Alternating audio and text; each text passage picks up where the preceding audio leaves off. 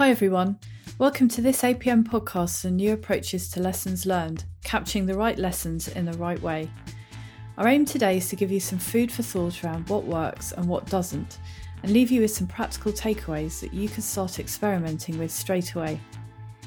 We'll be covering why getting lessons learned right is incredibly important to project success, what the challenges might be, what knowledge you should aim to capture, and how best to share it.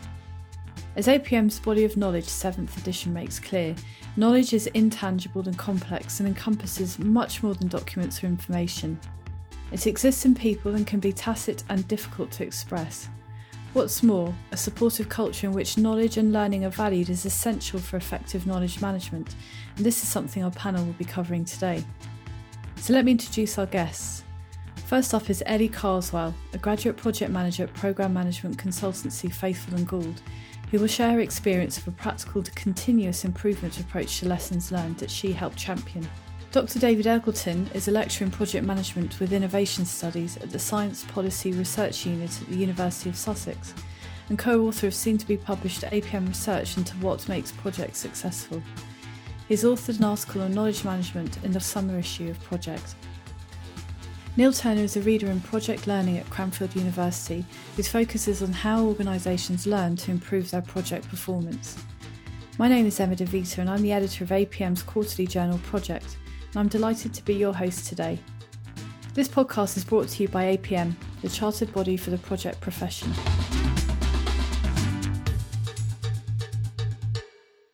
Hi everyone, thanks for joining me to talk today about new approaches to lessons learned. The obvious place to start would be to understand why getting lessons learned right is very important to project success. It sounds simple, it sounds obvious, but in practice I know it's very difficult to pull off. So perhaps David, would you like to give us a bit of background on this, especially around the APM research you've been involved with? Absolutely, and hello to everyone. It's really important to do these lessons learned reports and to practice knowledge management because on the one hand, you can identify what went particularly well and identify examples of best practice that can hopefully be disseminated across the entire organisation.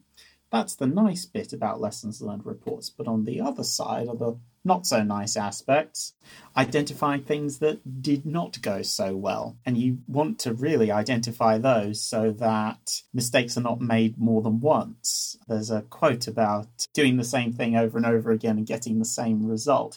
You only want to make each mistake once. If the same mistakes are made, that's bad for everyone and you're not learning. It's probably useful to outline the different types of knowledge that can be logged and disseminated. Do you want to tell us a bit about that? Of course, this is something that we try to get across to all of our students at the University of Sussex right from the very first lecture, that there's an underlying structure to knowledge. Generally speaking, there are two categories. The first is probably the one that most people immediately think about when they think about knowledge. They think about books. They think about things that are codified, so codified knowledge. So books, report, formalized lessons learned reports, they tend to have a lot of power associated with them because they are often actual physical artifacts. When you write something down, you give a certain power to those words. However, it's not the only kind of knowledge. You've got tacit knowledge, which is a different kind of knowledge that's just as valuable, in fact, maybe even more so, but it's much trickier to transfer because of what I'm about to say. It's experiential knowledge. You can't just read a report and do it. It's a bit like riding a bike. None of us, or at least those of us who are fortunate enough to be able to ride bikes, read a book and then got on a bike and went down the proverbial hill for the first time.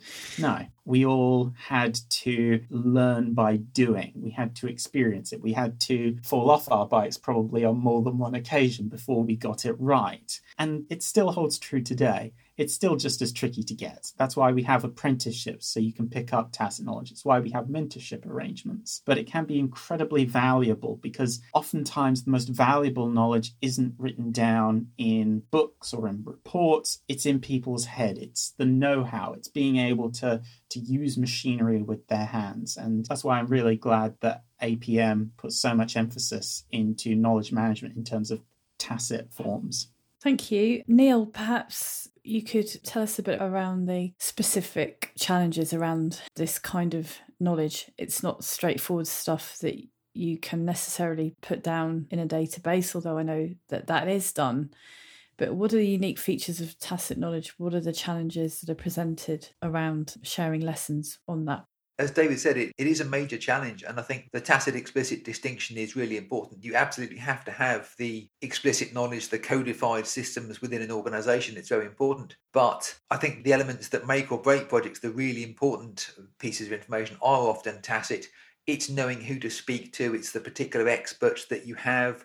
It's the judgment that they use, which you really can't capture so easily. So in lessons learned databases, when you try and learn from projects, again, this should be simple. We should do a lot of projects and get better at it. But in practice, this doesn't seem to happen, which is very frustrating. In terms of the knowledge that we can capture and learn from, since most projects have a sort of technical element, you've really got to capture some of the technical work that's done and some of the good and bad things that happen there. So I'm from an engineering background myself, and my experience of doing this, you can capture technical knowledge from projects probably somewhat more easily than the project knowledge. So if you build a particular system, you can learn what works, what doesn't. You can codify that, you can share it with others. And so I think that's probably the more straightforward of the two. When you're looking at why a particular project went well or went badly, rarely is it a case that a particular incident caused it to go particularly well or particularly badly. It's a range of factors. It's a range of things going on. And often when you meet people afterwards to get their feedback of what they thought was good or bad, there's rarely a completely consistent view anyway. So trying to capture this project went well because, try and capture it in simple terms, and or this project went badly because, it's never that simple to do. Trying to tell that story is very difficult. And often what we do try and do is to try and capture it in a database for others to read. So it's difficult to capture it in a few lines. Often it's quite a long, convoluted story. And for obvious reasons, this starts to get a bit difficult. Quite a lot of research being done on this as to why it's difficult for organisations. And I'm sure we've all come across this. We finished the project. You want to do a lessons learned meeting. Everyone's moved on to the next project. If the project goes on for a certain period of time, you've forgotten what happened at the beginning. There's no particular incentive to hold the meeting. Certainly if it went badly, it's just painful to relive it. And so it's really hard for organisations to capture things in a useful way that they can share around. It's just one of those things. We'd like to be better at it, but lots of research, lots of history across a wide range of organisations has shown that it's a challenge, and I don't think anyone's really nailed the best way of doing it yet. Well, that shouldn't put us off, should it? Absolutely not. Do you feel as though there is a greater momentum for trying to find better ways to do this, to overcome some of the challenges? I'm wondering if the pandemic over the past 12, 18 months has shown that people are up for doing things in a different way. You know, never before have people been forced to experiment with new ways of working. I'm just wondering if this kind of more agile mindset is transferring itself to skills and knowledge of all kind when it comes to projects and perhaps encompassing lessons learned. Absolutely, yes. We're doing some research on this at the moment, and I think organisations have managed incredibly well to actually work differently, to work more remotely. We've all had to do that at a moment's notice. So I think maybe the impetus to work differently, to work more creatively, to try new ways of working, to see what is effective is great, given all the turmoil of the last year. Hopefully there's some benefit that comes out of it, and people are working differently. A lot of organisations are now reflecting, okay, we've worked differently for the last year. What has been successful? What can we keep and take forward as better ways of working? And I think that hopefully may lead to some positive outcomes of projects being done better, more effectively, and it gives us that chance to try different approaches. There's a straight line you can draw from learning from the experience of others on similar projects, although no project is the same as another. But it seems eminently the right thing to do to capitalise on people who've been there and done it and learnt the hard way. When it comes to capturing knowledge, that there must be knowledge that is critical to capture and knowledge that is less important. So I guess ideally you'd like to capture everything, but in no way would anyone in future come back and revisit every single piece of knowledge about a project that's happened in the past. It's just not doable. I wanted to ask the three of you, what is the right knowledge to capture? So Ellie, you are a graduate project manager, you're working on projects live, you're on the front line of projects. When you're approaching a new project, what is the kind of information the kind of knowledge that you'd like to get your hands on that you might want to find out before you start on that new project? Yeah, thanks, Emma. For me, it's definitely finding the pertinent information that is very specific to that project, or perhaps falls within the same sector, within the same industry, and it's about harnessing the knowledge or the lessons learned that relates to the work that's going to be undertaken, perhaps to the teams that we're going to be working with. More recently, I work predominantly with the public sector, and public sector clients are really interested in lessons learned and actually looking at the lessons which are very relatable to a specific project, so that, as we've mentioned previously, so that we are continuously improving, we're picking up on things that perhaps didn't go quite to plan the first time, so that it doesn't happen again. So you're looking for knowledge that is industry specific or project type specific? Yes, I am personally. Do you also look for knowledge around the skills that project managers need? So whether it's, I don't know, managing the complexity of a project or dealing with stakeholders, do you have interest in that as well, learning from previous projects? Absolutely. So definitely focusing on team dynamics, so how we work well as a team, the skills that are required, and perhaps the skills that were missing on a project which would have been invaluable. And I think, coming from a personal perspective, I entered the industry with no prior knowledge of construction whatsoever. So instilling that very open and honest environment from the outset and kind of analysing teams and how we perform together really does create that positive working environment going forwards. David, from your research, what would you say is the most valuable knowledge to capture through lessons learned? That's a really tricky question to answer. My natural inclination is to say that you would capture absolutely everything on the basis that it might become useful in the future. And that's probably why I have such a messy office table. But I suppose throughout your lessons learned document generation process, you need to bear in mind the question, is this actually going to lead to any benefits in the future? And I suppose that if you come across an issue and you conclude that it's unlikely to come up again, then perhaps you don't necessarily need to document it. But that said, I would try and document absolutely everything. From my own experience of going through lessons learned reports, we tended to go through the process looking at key events and try to use them as a lens through which the main lessons could be learned, and then go through the project again using a thematic approach to see how it actually works. It's just about looking at the project and taking slices through different angles, whether thematically or on a timetable basis. Okay, thanks. And Neil, what do you think is the right knowledge to capture from projects?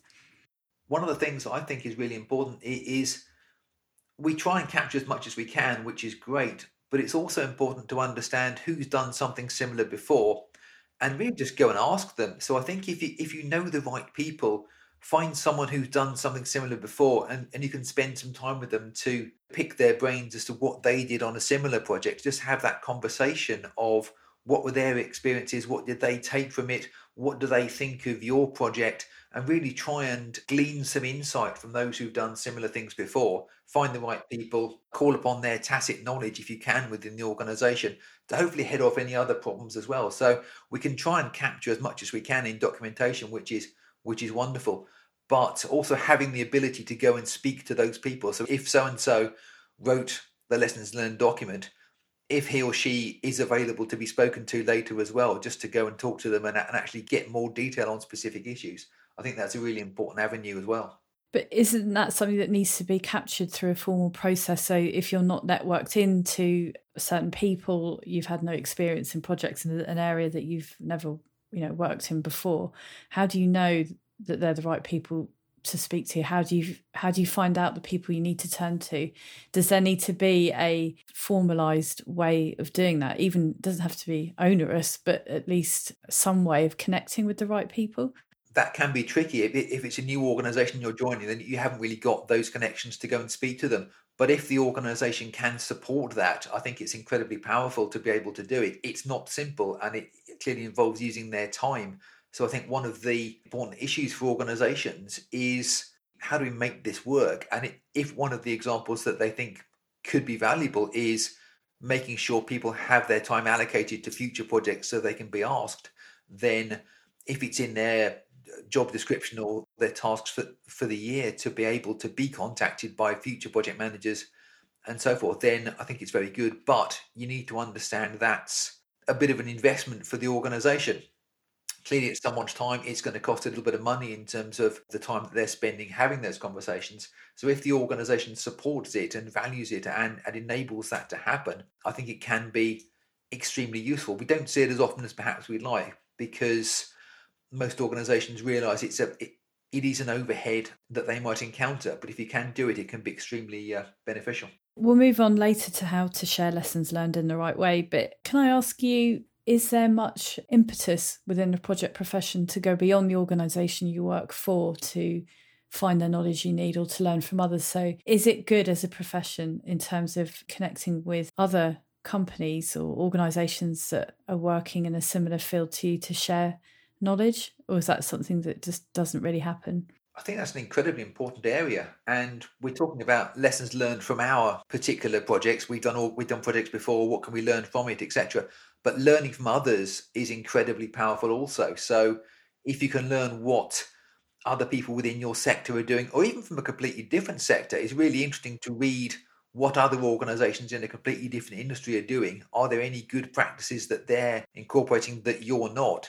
And I think this is where APM is very valuable in terms of sharing good practice, sharing good ideas, sharing stories of project successes and even project failures, just to give ideas to project managers about how that may benefit their own practice. So there's common lessons to be learnt across sectors because everyone is working on a project. Everyone needs to deliver a project. And at its essence are key skills and key knowledge that you need. And it doesn't matter which industry you work in. There's always something pertinent to learn from someone else who's working on a project elsewhere, I guess. I think that's a very fair comment, yes. The next area I'd like to discuss really is how do you capture lessons learned in the right way and when should you do it? Ellie, I know that at Faithfull and Gould there is leadership from the top around a continuous improvement approach to lessons learned. Could you tell us a bit about this and how do you capture lessons within your company and when do you do it? This all started around 2 years ago. A colleague, Natasha, and myself got together and just started to think about how we capture lessons learned. It shouldn't just be a tick box exercise that people often find another commitment to wriggle their way out of attending a workshop. It shouldn't be kind of an exercise where we're recording these lessons learned within a log that sits somewhere internally and is never viewed. And so we started this process of understanding why it's been captured that way to date. And we spoke to other colleagues in the business, James Butler, a director in our London and South East region, and actually the idea around continuous improvement was tabled. And I think that is fundamental, really, and it changes your perspective in terms of how we capture these lessons learned. I think. What does it actually mean in practice when we talk about continuous improvement? For those not familiar with it, what does it actually mean day to day? So when we think of a lesson learned, it can be easy for us to be, oh, well, it's a lesson learned, won't happen again. And it can often carry negative connotations. And actually, we're all learning constantly throughout our careers, no matter what grade you're at, and continually improving or developing throughout your career and throughout projects. It goes across all project stages, not just completing these exercises at the end of a project when it completes. It can really help projects be more successful. It can improve the relationship with the stakeholders, how we perform as a project team. So that continuous improvement really is about not just scheduling in diary invites to workshops at key stages, but actually if something comes up which needs talking about, we capture that and we think about ways collaboratively that we can improve upon the situation. How do you actually capture it? So it's been a bit different this year with COVID and virtual ways of working. So how we capture it is we set about actually looking at arranging sessions that were very much thematic rather than sessions on a particular project, as I've just said, that fall at project completion. So we looked at the themes. What kind of themes did you look at? Give some examples. Themes can include particular sectors, so whether that's healthcare, education, residential, for example, or even focusing in more detail around planning applications, M&E queries, at technical design queries that are very relevant to certain projects. So really very much focusing on the correct lessons that should be taken forward and will help future projects. And how we've done that is, as I've said, we arrange kind of regular workshops that focus on key themes. And it's a very open, honest, collaborative session where everybody is free to kind of chip in with their input. And it's captured in a fun way.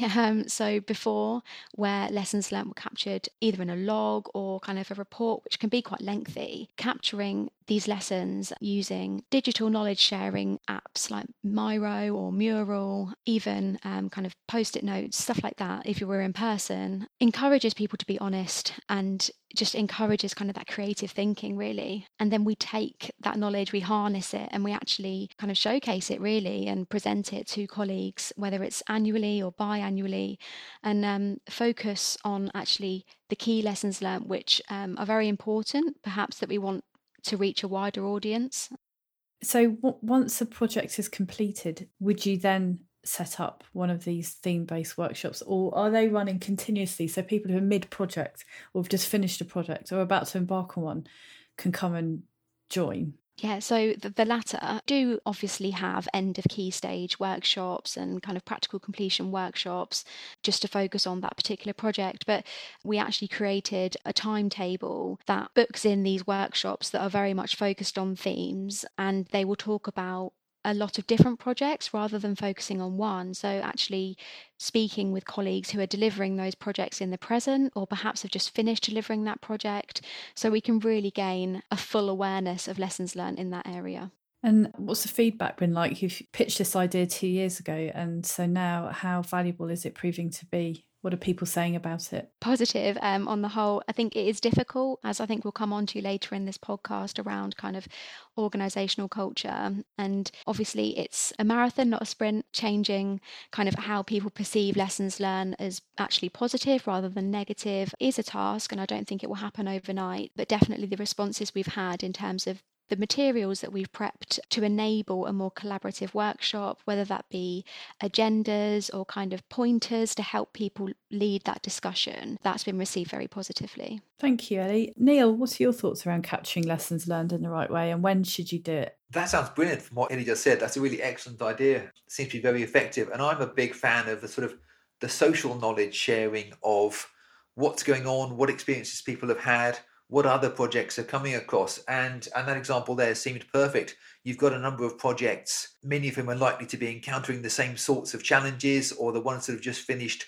What can we share with the new projects? And just sharing it amongst team members, enabling them to have conversations, share experiences of what was good, what was bad, and just sharing it around the organisation. It's relatively difficult to get that level of engagement and interest from a document which can be quite dry and people are busy, not necessarily have time to read it. But if you're actually in the room or on a virtual meeting where other people are telling stories of what they've done and how they're doing it, it becomes a lot more real and I think a lot more tangible once you see that. So no, I think that's incredibly powerful. So in terms of capturing lessons learned, if you can try and keep it as a regular knowledge capture session, so every gate review it or some sort of appropriate timescale. Certainly leaving it to the end of a long project is probably inappropriate because people are just going to forget. But yeah, the ability to share, the ability to tell stories, and the ability to remember that story. You read a document, you might forget it, but if someone's there in front of you telling you about their challenges and what they did, it becomes a lot more real in your own memory, and that maybe help you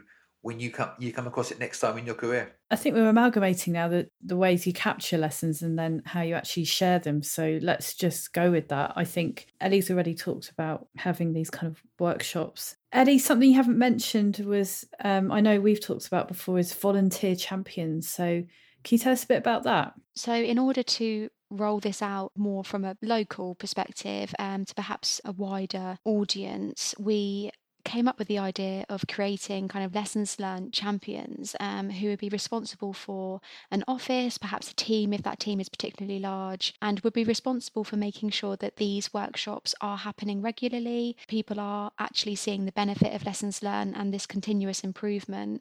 And the idea is that this champion role would hopefully go on to the next generation so that we're continuing kind of that positive learning culture at work. Is this something that can be measured? Are you measuring the way that lessons learned are kind of improving? Do you have a benchmark, or was it much more informal? Lessons learned often feeds into a lot of KPI data that we collect for clients, and we're finding actually that there are many clients who are very responsive to our proposed structure. I myself have actually delivered a lessons learned workshop using this style in terms of very interactive and collaborative with clients and stakeholders. So now we've extended it beyond kind of our project teams within the office, and it's been received really well. And how we capture that is that it's a difficult question in terms of, we've just talked about getting away from the kind of monotonous process of recording meetings, but they are important. And so usually a very brief set of minutes will be issued, but actually we capture the lessons learned more visually. So whether it's taking those lessons learned captured on post-it notes and putting it into a visual log, or putting it into a visual dashboard,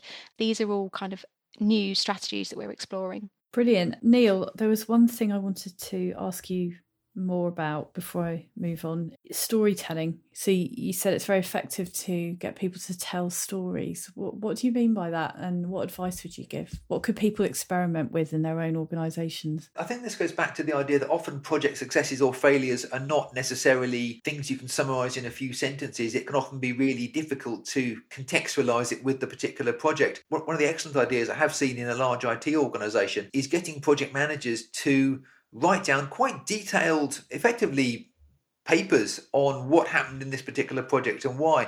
Really very detailed explanations of the context, what happened, why these things happened. And this takes quite some time to do. And these actually get peer reviewed. So it's a really involved process. Managers will write these long, detailed stories, sort of 4-6 pages long, explaining what happened and why for others to read. Then they get reviewed. And if it's not clear, they can be refined until it does make sense. And so you can get managers to really give a detailed explanation of particular events, particular outcomes for others to learn from, which is then shared around the organisation on the intranet. And the ones that do really well, the really interesting ones get voted up, and then these managers become almost quite famous for what they've written. But that's hard to do. So it's fantastic when it works. But how do you get people to do that? And there is quite a straightforward way, which is to put it into people's annual goals. You need to write 1 or 2 of these, and then it's on your goals for the year to write one and make it good and get it onto the system. And if people are recognised for the high quality of work they do, that's great for them personally and professionally. So there is a way to do it, which I think is an extremely positive storytelling way. So that's one way that can be done. Again, it takes a fair bit of time to write this, but if the benefit is shared around the organisation, it's clearly time well spent. And the other way that can be done is, again, more of a storytelling, tacit knowledge sharing, face-to-face social way, which is when you do a project kickoff meeting for your new project, try and invite project managers or team members from similar projects, maybe that have just finished or that are mid-flight, to those kickoff meetings, and use them as a sounding board for ideas.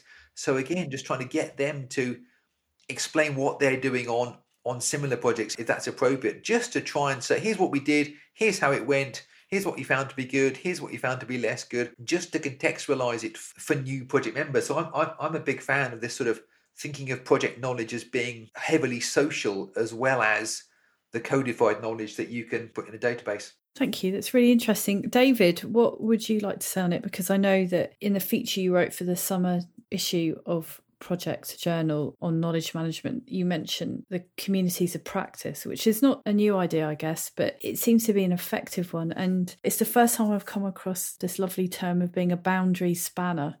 So would you mind telling us a bit about communities of practice and these boundary spanners? Of course. I'd just like to say that I'm in total agreement with Ellie. What she's doing sounds fantastic. And I'd also like to absolutely agree with the importance of actually using these lessons learned reports. If you write a lessons learned report and it just stays up on a shelf gathering dust or on a hard drive that no one can access it, well, it's been a bit of a wasted exercise. And everything that Ellie's doing sounds really interesting, and keep at it. So in terms of communities of practice, it sounds very academic and very technical, but it's actually right there in the APM Book of Knowledge. If you just think of them as a community based around knowledge that is independent of your organizational structure, you can start to get to grips with it. It's almost like an onion. It's a series of layers with the core team at the center, with increasingly peripheral players as you get further away from the core of that onion, or whatever other metaphor or simile you prefer to use. But there isn't just one community of practice within an organization or within a sector. There will be many, and there will be overlapping onions, if you will. And there will be people who are members, perhaps peripheral players, between 1, 2, 3 or more communities. And we call those people boundary spanners. And they're the most interesting people, in my opinion, because they help to bring in the new knowledge and the new ideas. They help to introduce people from one community into another. And one idea that I've had, and it's something that I think is going to appear in the article, is that embracing this within your project and including team members who are there to act as boundary spanners between different projects, almost going around and cross-pollinating ideas between one project and another in almost real time, so that the lessons learned are almost getting implemented in real time. But it does require an exceptionally special sort of person, and they might be quite tricky to find. But could it be a role that someone could take on voluntarily? A bit like what Ellie was saying about being a volunteer, a champion of lessons learned. Could you see a way that this could be a role that people took on part-time, or when they were interested in a particular subject? Could it be incorporated into project lifecycle that way? I see absolutely no reason why not. It just requires someone who's really very curious and can get on with all sorts of people, who isn't afraid to ask seemingly stupid questions, such as, why are you doing that? Why are you doing that in this way? Such that tacit knowledge is transferred and then can be cross-pollinated to other projects. Thanks. I think this taps into the next big area, which is organisational culture. So an organisational culture that wants to foster an environment where people are incentivised to share knowledge, to be open, honest, transparent about good lessons, but also bad lessons. There's a sense of trust that needs to be there, that psychological safety. And everyone's talking about growth mindsets these days, but that's very much determined by the overall culture of a project or an organisation. But how critical is it to have that in order to achieve highly effective lessons learned? Neil, what's your thoughts on that? Yes, thank you. It's absolutely vital, I think, but it's really quite a challenge to do. So I think we all sort of recognise the benefit of, it's good to share knowledge, it's good to put a hand up when mistakes are made so that others can share. But I think it's quite a hard one for most organisations to actually accept. And some industries do it exceptionally well. So I'm thinking the aviation industry is normally the exemplar of that. Anything goes wrong at all, and organisations try and learn from it, because literally lives are on the line if we don't learn properly. So the aviation industry, the military are also very good at this, because literally it's life and death if you can learn from this particular exercise or this particular engagement. So that's very good. Some of the medical industry as well is very good at learning from that. So I think when you've got the extreme criticality of what you're doing, learning kind of becomes front and centre for very obvious reasons. I think when it's less critical projects, the incentive is somewhat dulled. So if your project's a little bit late, a little bit over budget, frankly, the stress isn't quite the same level. But it certainly needs to be driven from the top, and actually getting managers to promote knowledge sharing, to get people to speak to each other, to get people to open up when it didn't go as well as it could do. What can we do about it? As soon as someone puts their hand up and says, we made a mistake, sorry about that, what can we learn from it? If that is accepted and we try and share knowledge from it, great. If the first thing that happens is that you're hung out to dry for it, then clearly you won't do it again. So it's quite hard to build that culture within an organisation. But if you can do it, it's a serious competitive advantage, I think, because it's so hard. But again, managers have to be very aware that you mustn't punish the bearer of bad news when these things happen. So it's really quite easy to say. I think in practice it is quite hard to do. As you said, it has to come from the top. The acceptance of trying new things. So learning is not just learning from mistakes, learning what went well and repeating it. It's also saying, are we accepting new ways of doing our projects? Can we try new techniques? Can we try new solutions? They may not work, we can't guarantee it. But if you have a good attempt at something that should work and perhaps it didn't work as well as we expected, you do need to reward that as a good try and show that the organization promotes it. If you try something new and it doesn't work and there's punishment to the team, well, teams are strongly disincentivized to try it again. So I think it's that leadership from the top of, let's try something new, certainly in the COVID era.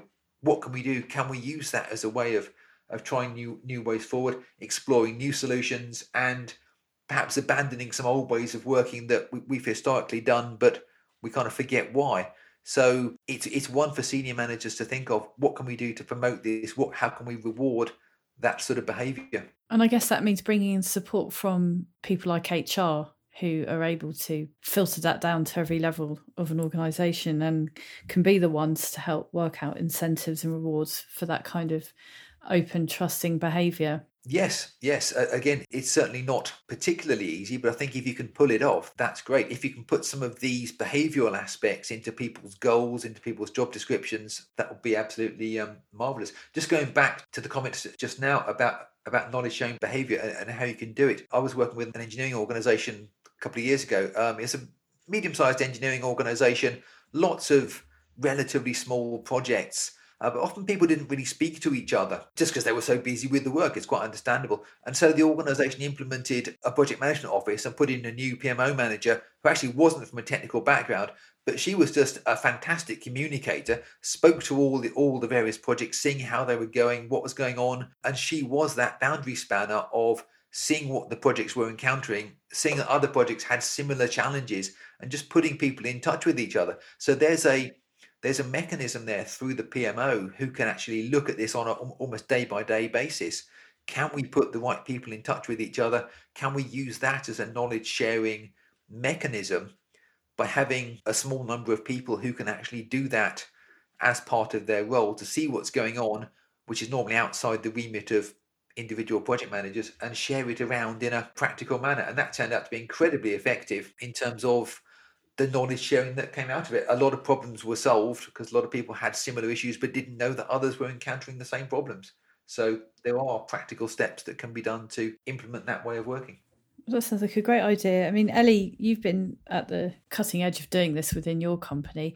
What have been the challenges when it comes to getting people to approach lessons learned in a different way? Because I'm sure there must be challenges. As soon as you present a new way of doing things, there's going to be people who are automatically resistant because it's change. Yeah, absolutely. And I think, especially being in a large organisation, there are many initiatives that are being pushed, and sometimes it can be very easy for it to all become too much. And it really resonated with me what Neil was saying in terms of having that top level buy-in. I would say actually being given the freedom to push an initiative, especially from my level as a graduate, has been thoroughly rewarding. And I think there is definitely a balance between being there to support, but definitely encouraging you to think of these things on your own and actually see how you can improve things for the wider business. And I think that brings me on to kind of a different angle around inquisitiveness within an organisational culture. So not just focusing on lessons learned, but just generally inquisitiveness to learning. So I think this relates to many different aspects which can create a better culture in terms of arranging CPD sessions or touching in with other colleagues in different offices across the UK, across the world, and just really sharing kind of the skills and the talents that we have that often do go unnoticed. And I think going back to really the fundamental kind of skill of being a project manager, being very solution focused, working with teams to really realise the skills within each individual team member and how that can be hugely beneficial for project delivery. That feeds in to being open and trusting with the team. And if you get that right at the beginning, then I think it becomes easier in the long run as you're delivering projects. I guess it can come down often to an individual project manager or project leader. And if they have that mindset and encourage it and lead by example, then others in the team will have that psychological safety to behave in that way. But it's not always the case. David, was there anything you wanted to add around organisational culture and how it can be conducive to effective knowledge sharing? Yes, it can be incredibly industry specific. And while it often comes right from the top, I did my PhD looking at big science projects, and a lot of the scientists within those big science projects aren't there to do projects, they're there to do experiments.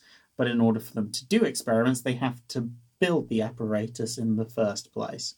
So they would actually get quite demotivated because they'd be 4 or 5 years into building their piece of apparatus, and they just couldn't understand how their teeny tiny technical problem, turning a screw or whatever, contributed to the project as a whole and their future experimentation. And one of the things that a lot of big science laboratories do is insist on a weekly colloquium. We have it at a lot of universities as well. It sort of gets us out of our rut and gets us discussing ideas and concepts and seeing what everyone else is doing, because otherwise you just tend to get a bit demotivated.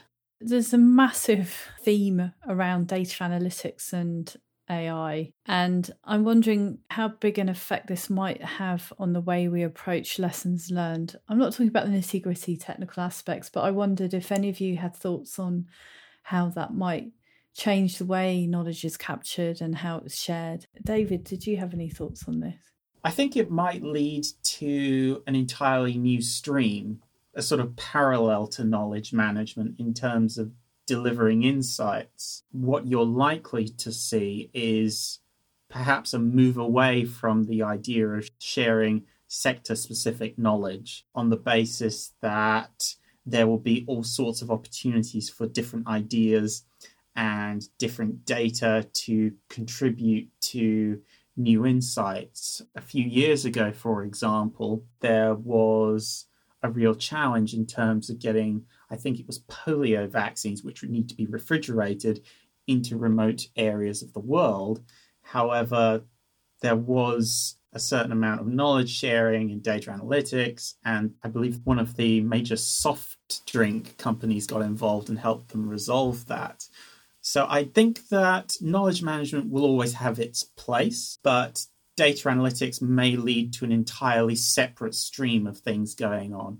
If that does happen, I think we'll see what it's starting first in the industries that Neil has previously mentioned, things like engineering, aircraft, and I would also add to that elite sport, where it seems to be taking place in real time, particularly in Formula One race cars, because they've not got much time. So they're already working with an agile mindset. There's so many sensors involved.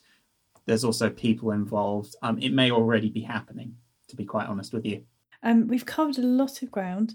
I thought, just in summing up, that it would be a great idea for each of you to give maybe 1 or 2 important pieces of advice that you would pass on to listeners who are up for trying something new or building on something that they're doing already, or just need some kind of inspiration or encouragement. So if it's okay with you, I'd really welcome 1 piece of advice or more if you want that might help listeners. So Ellie, can I go to you first? Just to summarise, I would say try not to play the blame game.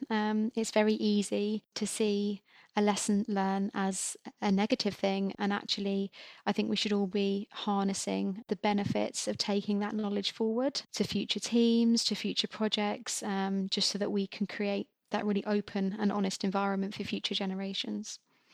Thank you. And Neil, any advice you'd pass on? Just to try and broaden out the lessons learned slightly from what we normally do. We normally look at time, cost and quality, how do we go against our metrics, etc., which clearly is incredibly important. But can we look beyond that and think about some other things? So specifically, how did the project go for all the various stakeholders? How did it go in terms of the project delivery for the client? How did it go for the team? Maybe you met all your targets, but really the team were completely burnt out as part of it. Was that a good thing? How could we do that better? So it's moving on a little bit. And also, certainly given recent events, it's worth thinking, well, how did we react to the unexpected. It's no good saying, well, things happened and we didn't meet the plan. That's life. It's very strange, but never mind. I think it's worth thinking most projects encounter some sort of difficulty, some sort of unexpected events. It's worth reflecting on our project. How did we deal with it? How did we deal with those emergent challenges? And see if we could do better next time. It's unrealistic to think that our projects will go entirely to plan. How good are we at responding to the emergent difficulties that we're going to face? And can we do it better next time? Because it's probably going to happen. Thank you. And David, any final thoughts or takeaways for listeners? Knowledge is shared by people who show up to the meeting. And in my personal experience, the return on investment of coffee and catering is extraordinarily high. Even in a virtual world, it can be replicated. That's one of the tricky bits we're actually having at the moment in this virtual online world. We thought about pizza delivery. Yeah. Well, thank you so much, all three of you, for contributing to today's great conversation. And I hope you've all taken something fresh away from this too. And listeners will also benefit from that. So thank you so much for your time. Thank you very much. Thank you. Thank you. Don't forget to look out for more APM podcasts or to rate and review us wherever you get your podcasts. You'll find us on Spotify, Apple Podcasts, Google Podcasts and more. We'd also welcome you to get in touch with your comments, feedback and suggestions by emailing us at apmpodcast@thinkpublishing.co.uk. This podcast has been brought to you by APM, the chartered body for the project profession. For more information on APM, visit apm.org.uk.